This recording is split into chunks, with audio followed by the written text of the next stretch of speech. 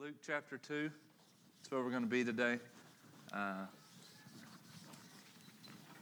As we start a new discussion series this morning, Luke is the third, what we call the Gospels. They're books in the Bible, books of the New Testament. There's four of them: Matthew, Mark, Luke, and John, all authored by the men who the book carries their name. And they all tell about the life, the death, and the resurrection of Jesus from a different perspective. Okay, so Luke was a doctor by profession, and he investigated. He was not walking with Jesus during Jesus' physical life, 32 years of life, but he came and he investigated and got everything that he could from those who knew Jesus personally, and then he wrote a book with everything that he had found. So Luke's account is a secondhand account from doing those interviews and that investigation. Matthew, Mark, and John would have written about what they saw and heard directly from Jesus. The interesting thing is Luke's account lines up flawlessly with those, so we know that it's trustworthy and it's good. Okay, so Luke telling us about the life, death, and resurrection of Jesus in what we call the gospel. Gospel means good news. So when we talk about the gospel of Jesus, it is the good news of Jesus' life, death, and resurrection. Question, I actually left it up here for you before we began. How long can expectation last before it fades? How long can expectation last before it fades? That's a deep question, and I know there's immediately some things that are going to come to mind. You're going to say, well, I need to know more, because there's some factors that play into that. So what are the factors that play into how long expectation can last before it fades? I think the payoff is. Payoff. Okay.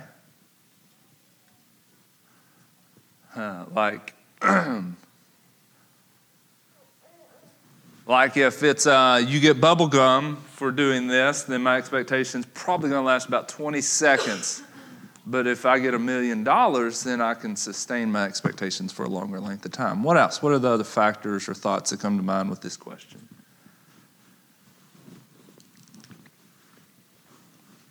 Maybe what you have to lose. Okay. So the payoff or payment. What I stand to lose. Right? So those are opposing things. Not opposing, but they're two sides of the coin, right? Okay, the odds. So what are the odds of something actually coming to fruition? Okay. Okay.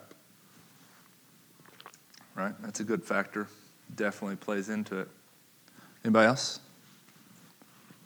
Like maybe the importance it has on your life or well-being. Significance or importance.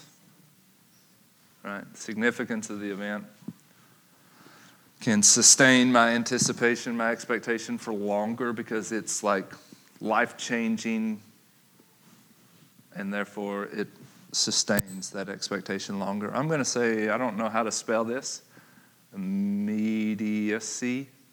I think you know what I mean by that. It's like, how soon is it going to happen? Is it near or far? The immediacy, the time frame. If I believe that it is near to me and more immediate, then, or even if I just understand the immediacy, right? It's like if I know that it's 30 years down the road, then I can continue that expectation. But if I thought that it was 30 days and it became 30 years, it's going to fade, right? It's going to fade. Anything else? Anything else? I got a couple more if you don't. But I like yours better than mine. Who all's involved in the expectation? Who all? Yeah. So like if it's a group expectation versus just something that you're expecting on your own, like if you do Oh, it's easier when there's others connected. Yeah, okay. Can I write group? Is that group or self? I think there's value to that. If we're doing things together, then we can sustain one another longer. I don't know what you said, but I probably didn't like it. So,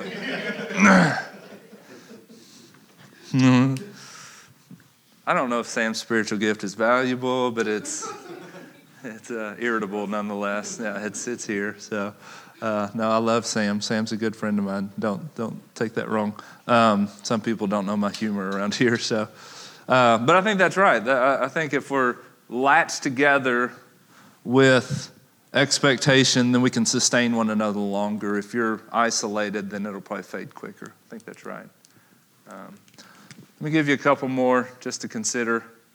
How often do I get reminders along the way? If there's like a blip, hey, it's still coming, then it's like, oh, I'm expecting again, right? It's like starting to lull, reminder, oh, it's still on the radar. Maybe if I get glimpses, I know you can't read that, but if I get a glimpse of it beginning to take place along the way, then it continues to stir my expectation. And I would say this is my last one, how many distractions are there along the way? Because things can draw your mind. Like I'm expectant of this, and then how many distractions just want to draw my attention elsewhere? And I think all those things are play into how long expectation can last. But this is the idea for Advent. Advent. It's on our screen. Maybe you've heard the word Advent. What? Anybody know what? Heard of it or know what Advent is? Anybody got an idea?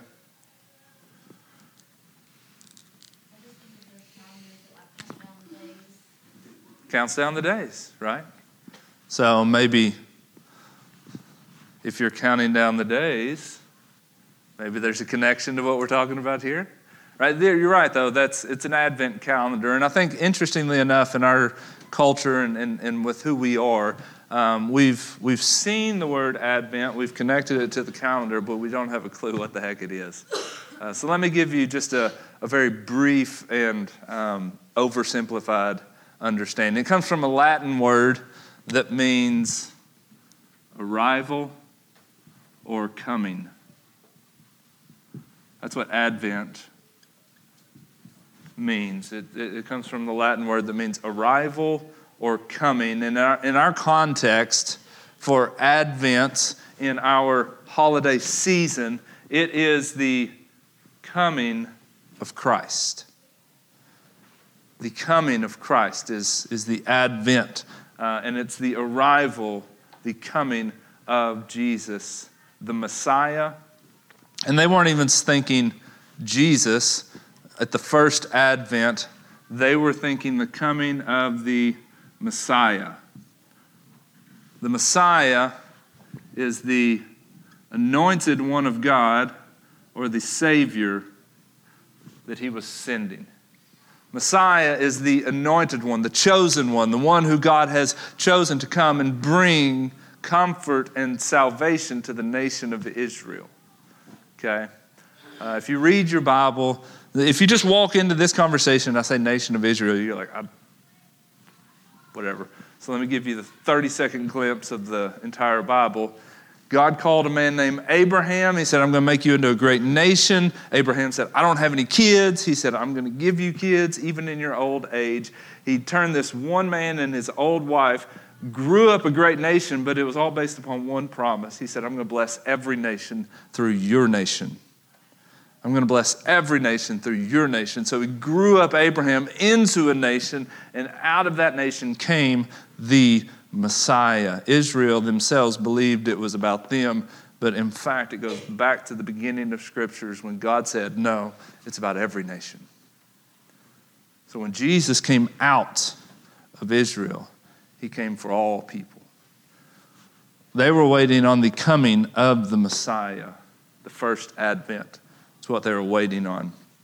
That's why we hear this at Christmas time. Jesus' birth was the arrival or the advent of the Messiah. That's what Jesus' birth signified. So the expectation of God sending a Messiah for his people began, follow me on this, about 700 BC.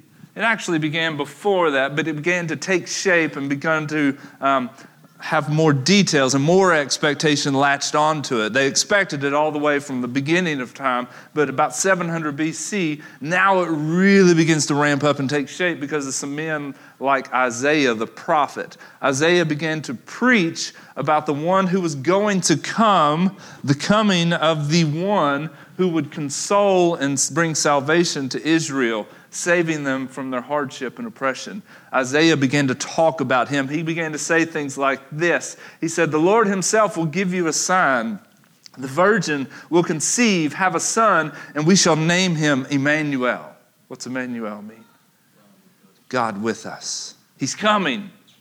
God is coming to be with us. He's going to bring himself out of the birth from a virgin. He also begins to talk about, he says, a child will be born, a son will be given to us, the government will be upon his shoulders. He will be named Wonderful, Counselor, Mighty God, Eternal Father, Prince of Peace, and he will reign on the throne of his father David forever and ever and ever, and he will be righteous and just. He began to shout this to the people. He's coming. The Wonderful Counselor, Prince of Peace, Mighty God is coming.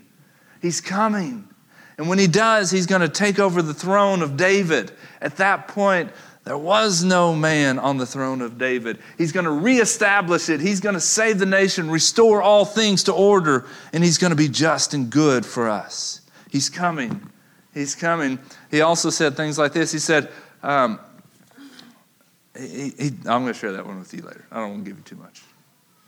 But you can find those two in Isaiah 7 and Isaiah 9. A lot of things that Isaiah said concerning the coming, the advent of the Messiah. He began to talk about them a lot. I may have shared this with you before, but as Christmas time draws near, it just draws my mind to it again. My dad bought me the only Christmas present that he ever bought me when I was about 17 years old. Like if you're a dad, I know. So I'm responsible for one present a year for all the kids. We call it the pickle present. Whoever finds the pickle on the tree. Pickle, anybody ever had a pickle? Y'all ever done the pickle? I had a pastor give me the pickle, and it was a really good gift that he gave me because it started this tradition in our home. I buy the pickle present. Whoever finds the pickle ornament on the tree gets to open the pickle present. In our home, the pickle present is for all kids, but the one who finds it gets to open it. In some homes, the kid who finds the pickle gets the present. Now, I'm more generous. I buy something for the whole thing. Anyways, I digress. I'm responsible for buying that present. But my dad had no responsibilities at Christmas. And when I was about 17 years old, he bought me a present. He bought me a present. And when you're 17 years old, Dad had never done jack squat when it comes to Christmas, but now you're 17 years old and Dad bought and wrapped a present and put it under the tree with my name on it from Dad. It's like, expectation. Like just, what's this? You didn't try to open it earlier. What's this? Now, I didn't try to open it. I wasn't that kid. But it did create anticipation. And when anticipation grew, the hype grew because I began to ask questions, yes or no questions. Is it this? Is it this? Does it do this? Does it do that? And then out of the yes or no questions and the answers that he would give me, I began to create riddles for what this thing could be. And we spent the next 30 days creating yes or no questions and then forming riddles for what this thing could be. And it was all over the map. Because when you just get a yes or no, does it do this? Sure, it could. So it's this, and it does this, and it could be used here. Man, we had some crazy riddles that came out of these yes or no questions because there was expectation for this event that had taken place. And I assume, even as cool as that was over the month of December when I was 17 years old, I can assume if the immediacy of Christmas were not known. Like if I didn't know I was going to open this box in 2 weeks, the hype and the expectation probably would have faded pretty quick. I'd have probably got tired of playing that game. I was like, whatever, dude. whatever. I mean, that was cool for a week, but like if you're not going to let me open it, just whatever, right? Because the immediacy of Christmas kept the anticipation until the day come. But if that were not known, then it probably would have faded pretty quick. In the same way, I assume that those hearing Isaiah would have experienced great levels of an expectation as he talked about the coming Messiah. When they were hearing that, I can assume that they began to scurry and began to think and began to daydream and began to expect that the Messiah was coming soon. It's like, oh, let's get ready, let's get ready, let's get ready. And I assume that as he talked about that, there was a lot of hype for the coming Savior, counting the days until his arrival. Yet, Christmas wasn't anywhere near for them. It's still 700 years away. Right? It's like Dad wrapping a present, putting it under the tree and saying it's going to be incredible. It's like, Dad, is Christmas 2 weeks away? Nope, 700 years. They didn't know that, right? They would have been stirred by the announcement. But then just tap into the feeling, tap into the thought process of that expectation fading over the course of generations. It's understandable. Christmas was 700 years away. They didn't know it. And 5 world powers who would capture, overthrow, defeat, run them out of town, the nation of Israel. In that 700 years, Assyria, Babylon, Persia, Greece, and Rome would come in, take over, set up shop in their own homes, own the people of Israel, and the whole time they're like, God's coming, the Anointed One's coming, the Savior's coming, He is the Prince of Peace, wonderful Counselor, He's going to set up the throne of David, He's going to sit on it again, and He's going to be good and just and strong. Oh, here comes Persia. He's kicked our tail again, right? Man, that expectation would fade. I know myself well enough to know that I would have given up on what's in the box if my Christmas played out like this. I would have given up. It's like I know myself. I've lived long enough to be like, yeah.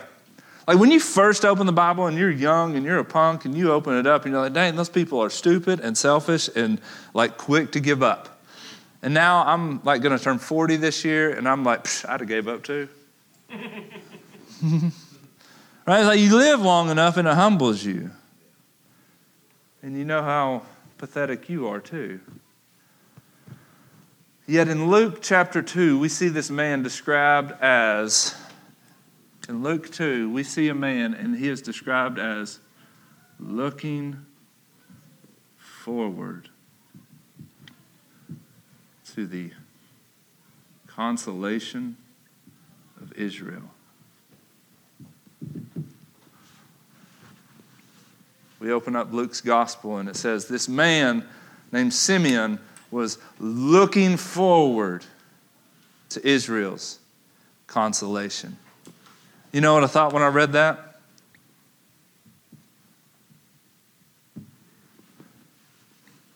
How the heck does he still have an expectation after all those generations?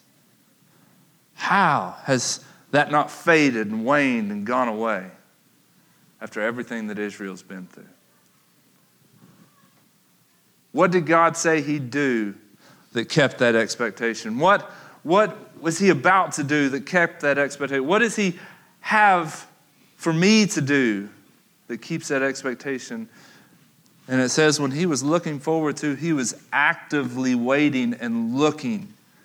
Like some of your texts may say, depending on what version of Bible you have, it may use the word He was waiting for Israel's consolation. I don't think that does justice because the word that is used in the original text is He was actively waiting and looking. It's like, is it that? Is it Him? Is it there? Is it there? It's not like He was sitting on His recliner saying, and I'm waiting on it to happen. Give me another turkey. It's like, no, He was up and He was active. And He's like, He's coming. Like, where is He? And He was active about it. Let's look at Luke 2. Figure out what the heck's going on in Simeon. that allowed his expectation to remain. Luke 2, we're going to be in verse 25. And then we're going to read a bunch, and then we'll talk about it again. There was a man in Jerusalem whose name was Simeon. This man was a righteous and devout, looking forward to Israel's consolation. And the Holy Spirit was on him. It had been revealed to him by the Holy Spirit that he would not see death before he saw the Lord's Messiah.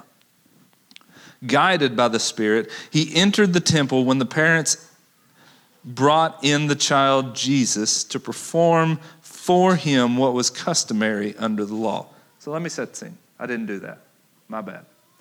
Jesus had been born.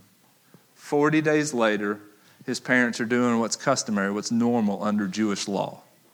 In 40 days, Jesus is 40 days old, and his parents bring him into the temple to go through the motions of the Jewish religion. And Simeon's there. Okay? That's what we see. So we're not at the manger. We're 40 days post-manger. Okay? Guided by the Spirit, he entered the temple when the parents brought in the child Jesus to perform for him what was customary under the law. Simeon took him up in his arms, praised God, and said, "Now, Master, you can dismiss your servant in peace as you have promised. For my eyes have seen your salvation. You have prepared it in the presence for all peoples, a light for revelation for the Gentiles and glory to your people Israel." His father and mother were obviously amazed at what was being said about him. And then Simeon blessed them and told his mother Mary, "Indeed, this child is destined to cause the fall and rise of many in Israel, and to be a sign to those who will be opposed. And a sword will pierce your own soul, that the thoughts of many hearts may be revealed." Wow.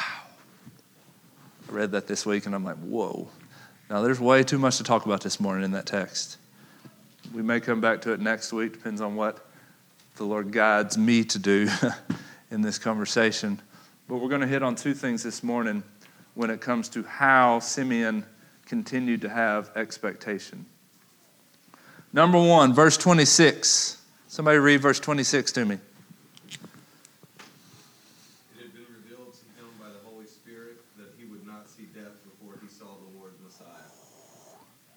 It was revealed to him by what? The Holy Spirit that he would not see death. Number one, how did he continue to have expectation for the coming of the Messiah, the advent of the Messiah? It was revealed to him by the Holy Spirit that he would not die before the Messiah came. So number one, let me erase that and give you your note-taking. If you're a note-taker, if you're a tweeter, whatever you are, this is your easy way for you to remember this. Revelation and expectation are linked. Revelation and expectation are linked. If you increase one, you increase the other. If you increase revelation, you're going to increase your expectation because they're linked.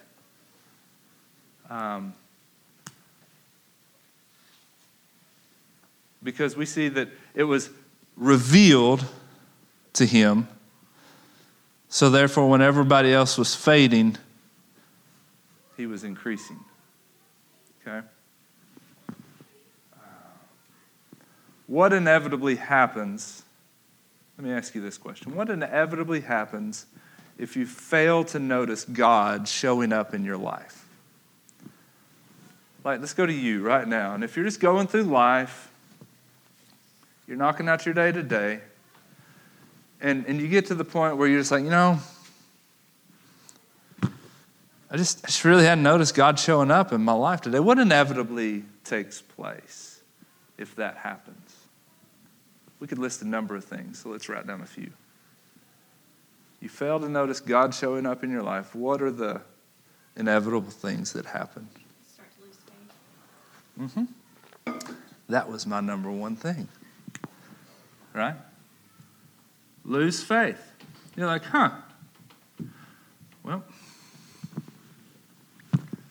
He ain't showed up. So I guess my faith was kind of pointless, right? Move on down the road. Kick that can to the next thing. What else?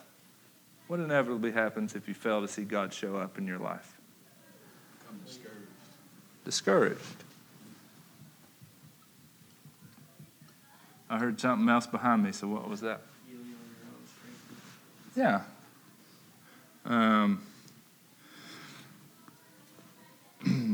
Lean on self. So self-reliance. That was the, right?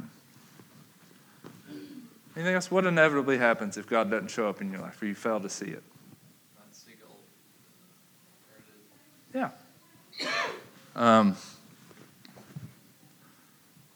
Alternative options. We'll just call it that. It could be alternative faiths. It could be alternative. It can be anything, right? I'm just going to put my focus somewhere else, right? Because he was looking forward. He was actively looking for the consolation of Israel. He was waiting and looking and expecting that God would show up. But when God doesn't show up and I'm still looking, maybe I need to start looking for something else. Maybe I just need to look for something else. I'm going to expect that something else would show up. Or I'm going to lose faith altogether. I'm going to become discouraged, frustrated, irritated. I'm going to begin to be self-reliant. Well, if God's not going to show up, then I got to get to work. If he's not going to do anything, then I got to do something. Right? I had one more that I want to write. Increased pressure. It's just like that. Decreased expectation, increased internal pressure. Right? It's like what you feel before you yelled at your wife. It's just like, I don't know why I just yelled at you. It's just because I felt pressure because somebody hadn't showed up to do what I thought they were going to do. I mean, it's Sunday morning, right? In church world and Sunday morning, I'm going to show up to serve and I'm going to help do this. And somebody doesn't show up that I was expecting to show up. And Stephen used to go through this a lot. It's like they didn't show up, so now this internal pressure begins to build and I'm going to pop off at whoever walks through the door first. Doesn't have anything to do with them. Just has to do with the expectation that I had wasn't fulfilled. They didn't show up and now it begins to impact me. Same way when you're expecting God to show up in your life and he doesn't, or you don't see it. Simeon was looking forward. Opening the Bible and meditating on Scripture.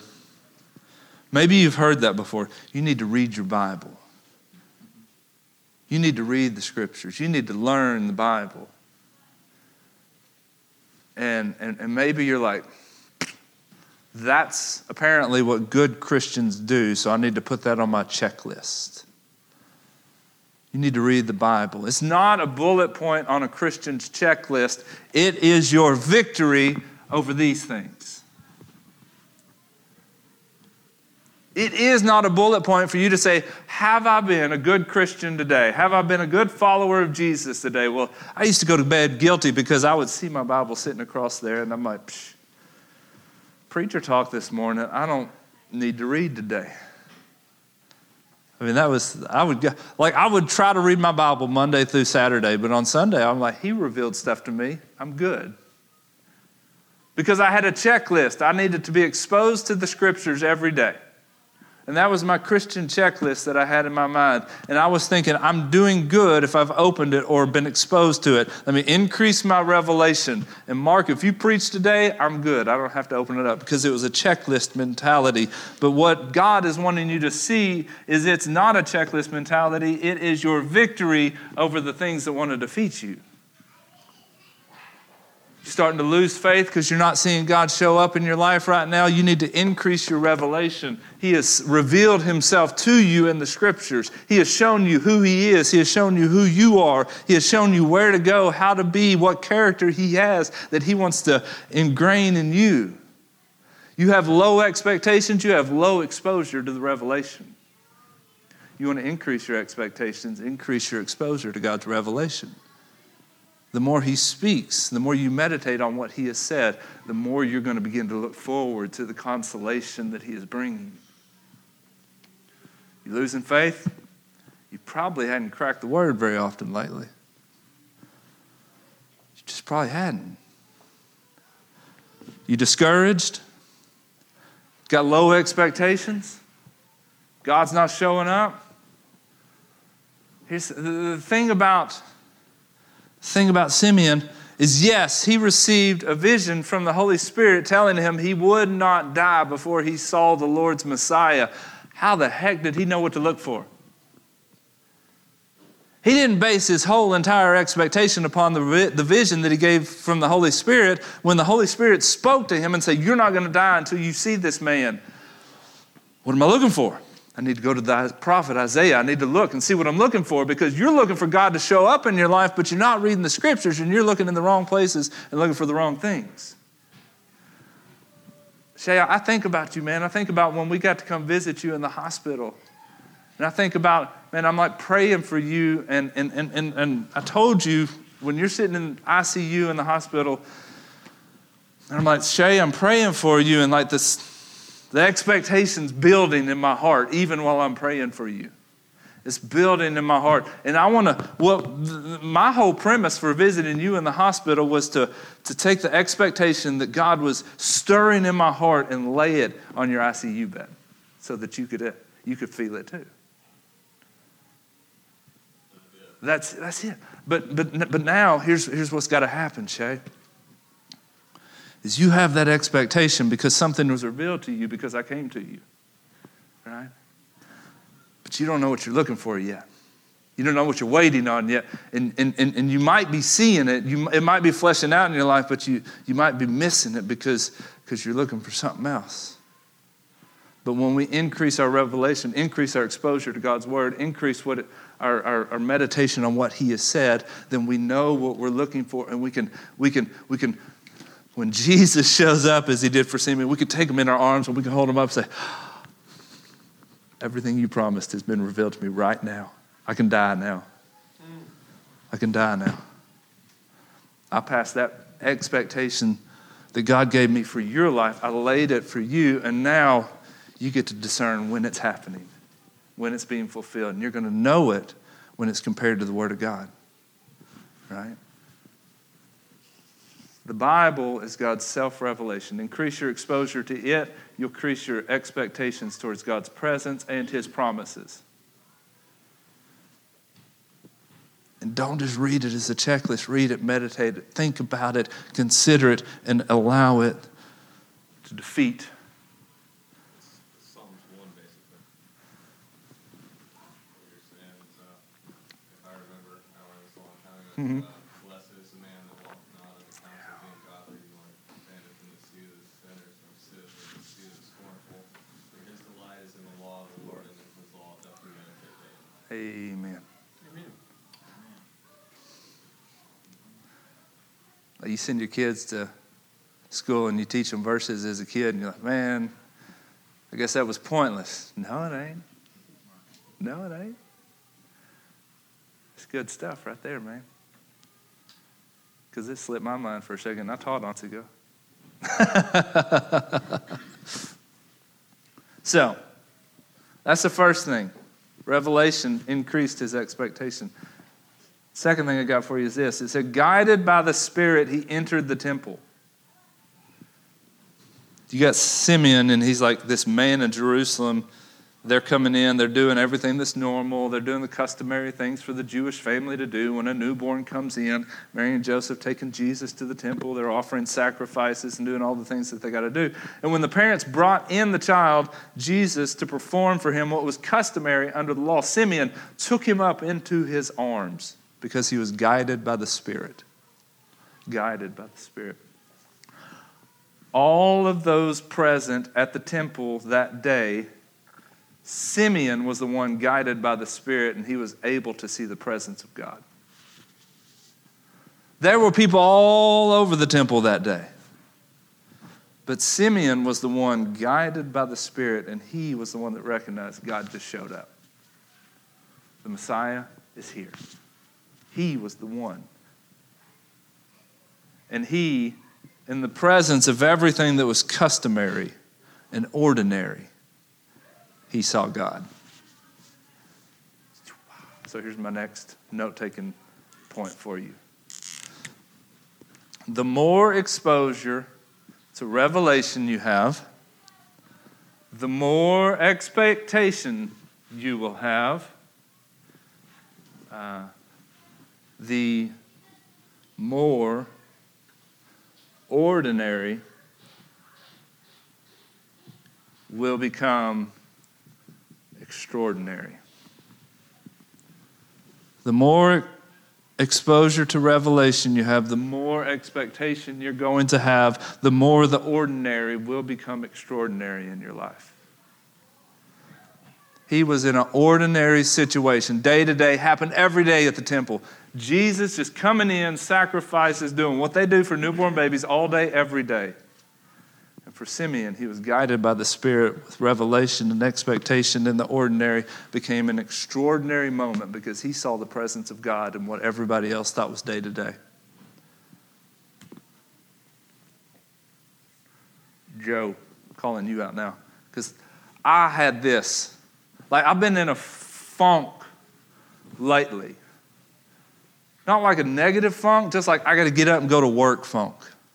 And it's not a funk like I've been in a bad place. It's just I've been in a grind like day to day. When I wake up, you know what I expect to happen? I expect to go to the job and lay some tile, lay some floors, do some of this, do some of that. That's the expectation I have. And you kind of get in that rut and that rhythm that you don't really have expectations for God to do something extraordinary in your ordinary day.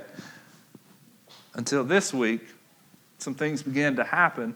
Joe, I want you to share just a little bit about what you told me from last Sunday. Right? Can you share that out loud? Just kind of what you thought was happening last Sunday and maybe how you responded to that. Yeah, I was getting ready to go to church.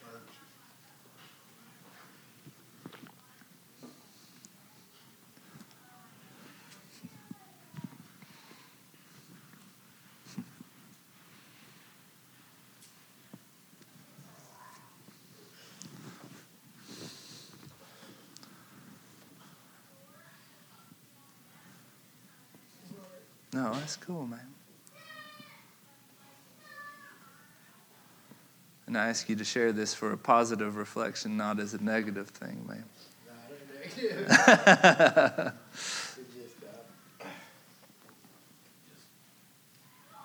So, getting ready to go to church, and I just had this feeling that the lady across the street, her husband had been in the hospital.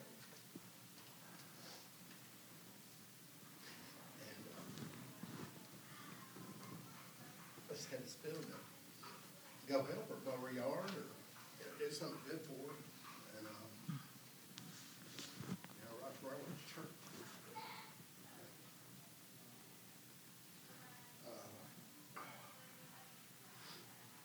Just real strong feeling. Got back home that day after church. And,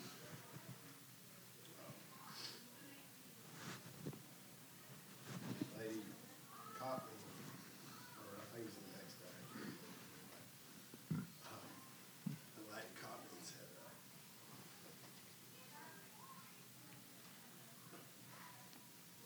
she lost her husband.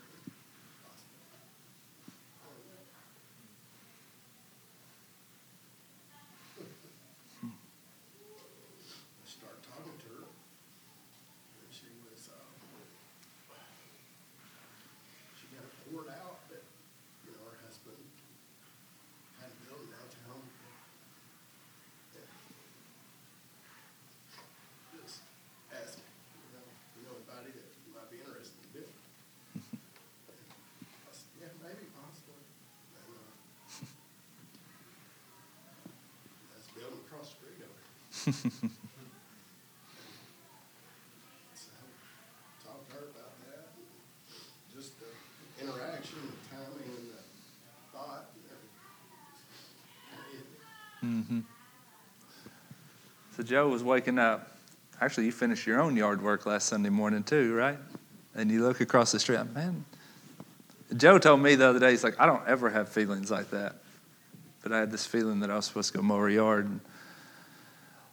And this is where I say this is a positive thing. Joe did what a lot of us do, and a lot of times we justify, say, well, but what if I run over a sprinkler system? What if I do this? And we can talk ourselves out. It's just an ordinary thing to go mow somebody's grass and just talk myself out of it, right?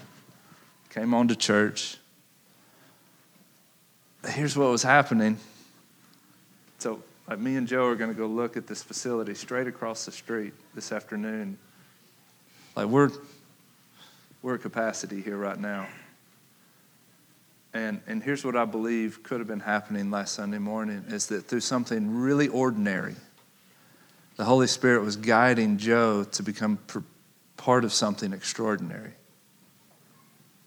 Like the Holy Spirit's guiding. He said, Joe, let's go mow this lady's yard. I want you to go mow this lady's yard. Just go into the ordinary, Joe. Go into the ordinary. And I'm inviting you to become a participant, a player in something extraordinary where I'm going to reveal the next home of your ministry. Where I'm going to expand your space so that you can influence and encourage more people towards the kingdom of God because you did something ordinary in mowing this yard.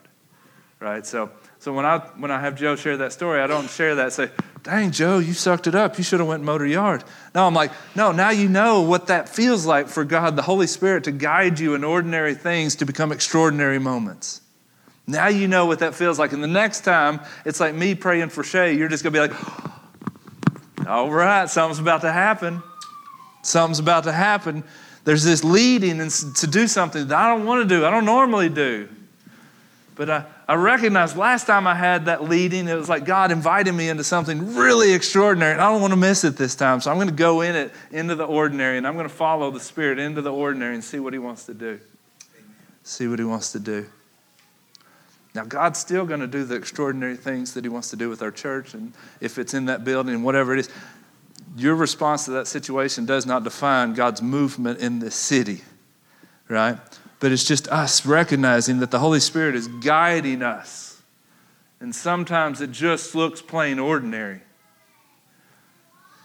But in the power of God, it becomes extraordinary what He's doing.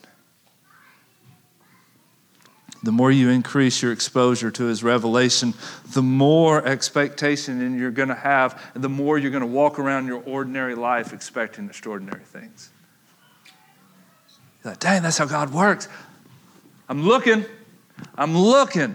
actively looking like Simeon now. Actively looking, not waiting on my couch like, dang, God, when are you going to give us that new building? No, it's like, whose yard I got to mow? What do I got to do? What are you doing, God? What do you want to invite me into? Actively looking, that's how it works. The Hebrews looked forward to the coming of a Savior. That was the first Advent. Hebrews were looking forward to it. And when He came just like Isaiah said He would. Not what I read to you earlier. He did all that too. But here's one more thing Isaiah said. It's what I put you on hold earlier for. When the first Advent came, He was pierced because of our rebellion, crushed because of our iniquities. Punishment for our peace was upon Him, just like Isaiah said was going to happen. They hung Him on a cross. They pierced Him in the side. Our sins were laid upon His body, just like Isaiah said. And He wasn't just the King of Kings that came as a wonderful counselor. He was the suffering servant that they placed upon a cross, just like Isaiah said. He fulfilled every bit of Isaiah's prophecies. And it was just as Isaiah said, that yet He was crushed for our rebellion. It says, after His anguish, He saw light and was satisfied, for by His knowledge He justified many. We are the many. We are the many. He was pierced for our rebellion, yet in the light of God, He was raised to life that He might justify many that would come with Him. They were waiting. They were looking for this man. And He fulfilled everything that Isaiah said He would. The Christian tradition of Advent is not about everything I just told you.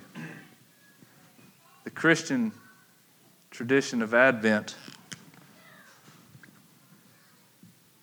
concerning the second advent. Jesus came. He did everything Isaiah said he would do. But as followers of Jesus, we're waiting on him to come again. We're waiting on him to come again. And when he comes again, it's going to be like a wedding. We are his bride. He's going to sweep us up. He's going to take us with him. There's going to be a wedding feast. There's going to be a marriage. There's going to be this incredible thing that happens, this party he's going to throw, and he's going to take all his people home. And ever since he came, we've been waiting on him to come again. Been waiting on him to come again. Traditionally, Advent counts down. It's like Whitney said. It's like that calendar. It's the 4 weeks waiting up to Christmas. That's the Advent calendar. And it reminds us to look for him every day. So here's what we're going to do as a church. I had a phone. I don't have my phone on me. So on our GroupMe message, if you're not on our GroupMe, this is the time for me to plug our GroupMe message. We communicate through that GroupMe app. And if the announcement that I'm about to share with you didn't catch you, it's because you're probably not on our GroupMe message. There's a card on the table. Leave your phone number and I'll put you on it. But here's what we want to do.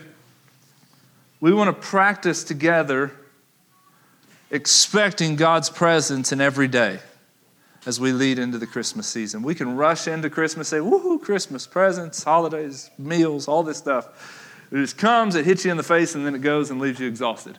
I want us to practice together the expectation of God showing up in our ordinary days over the next number of weeks. This is our Advent. We're looking for his coming together. How are we going to do that? There is an app on your phone. It's called the YouVersion Bible app. If you've never downloaded it, it's free. Go to your app store, download the YouVersion Bible app. It's a little brown Bible, and it says Holy Bible. Now, inside that app, there is all kinds of things.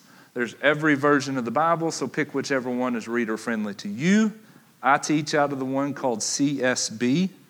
That's what we teach out of here on Sunday mornings, but you can read whichever one makes you happy. And there's also reading plans. So you're like, dude, I would read the Bible. I would increase my exposure to Revelation, but where do I start? We're going to start together this month.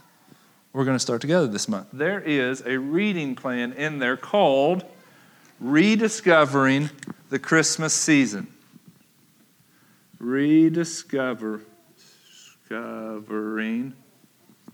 the Christmas Season.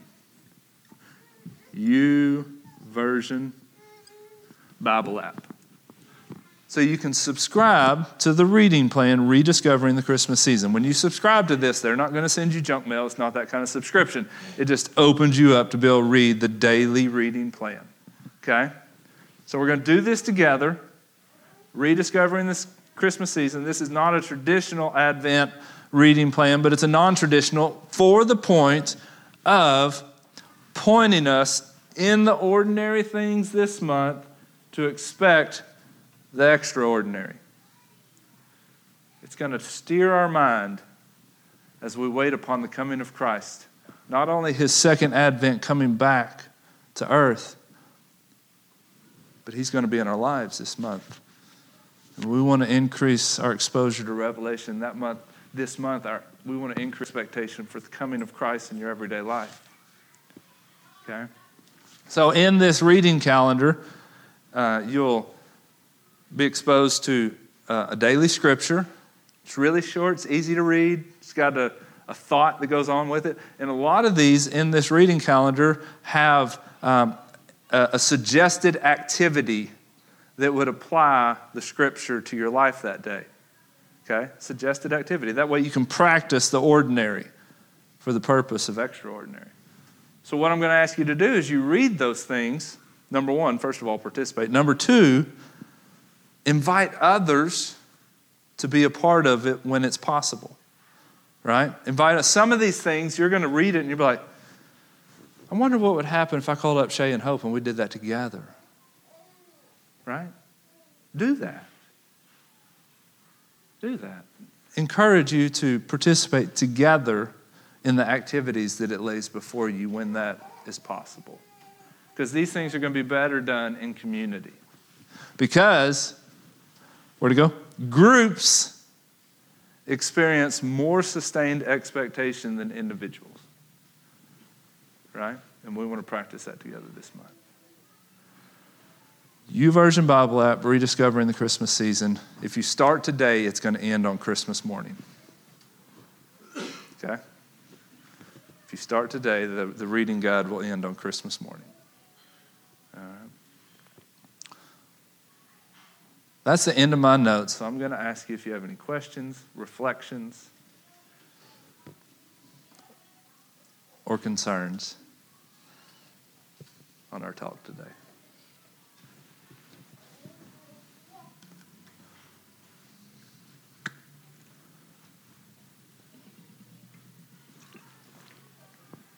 No questions, no comments. It seemed pretty perfect. I'm not asking you to brown nose, I'm asking you to reflect. I'm excited for you as an individual, and I'm excited for us as a church. I would say this week, my expectation couldn't be much higher for what God's doing here. The events that Joe and I encountered this week just reminded me that, you know what, we go through the ordinary day to day, and God has this plan that He's unfolding as we're just faithful with one day at a time. What's up? I think it's important that we share, because some people, there's times when I'm not always up and up, or, I'm caught up in the day-to-day busyness where, I'm not looking for it. But when someone shares, it helps redirect my focus and looking for it. So like today, with you sharing some of your experiences and even with some of the other brothers sharing their experiences, it encourages me to look for it. Yep. So I think it's good that good. we share those things to help the body of Yep. Christ. That's the glimpses. Yep. Right. Yep. We hadn't seen the full picture, but my brother just saw a glimpse of it, and I want to tell you what I saw. I get the benefit, right? It gives me hope. Yep. Increase expectation all the way around. I mean, I don't know if this was for you guys, but it was sure enough for me. So I'm looking forward to December with you guys as we await the second advent of Christ. He's going to show up this month. He may not show up in the flesh like to call us all home. He may, but he may not. But I'll guarantee it, He's going to show up in the ordinary things that you go through. Are we going to be actively looking? Or are we just going to be rolling through our day? Rolling through our day. All right. I know Shelly is back there with the sling and probably about to get attacked by all the kids.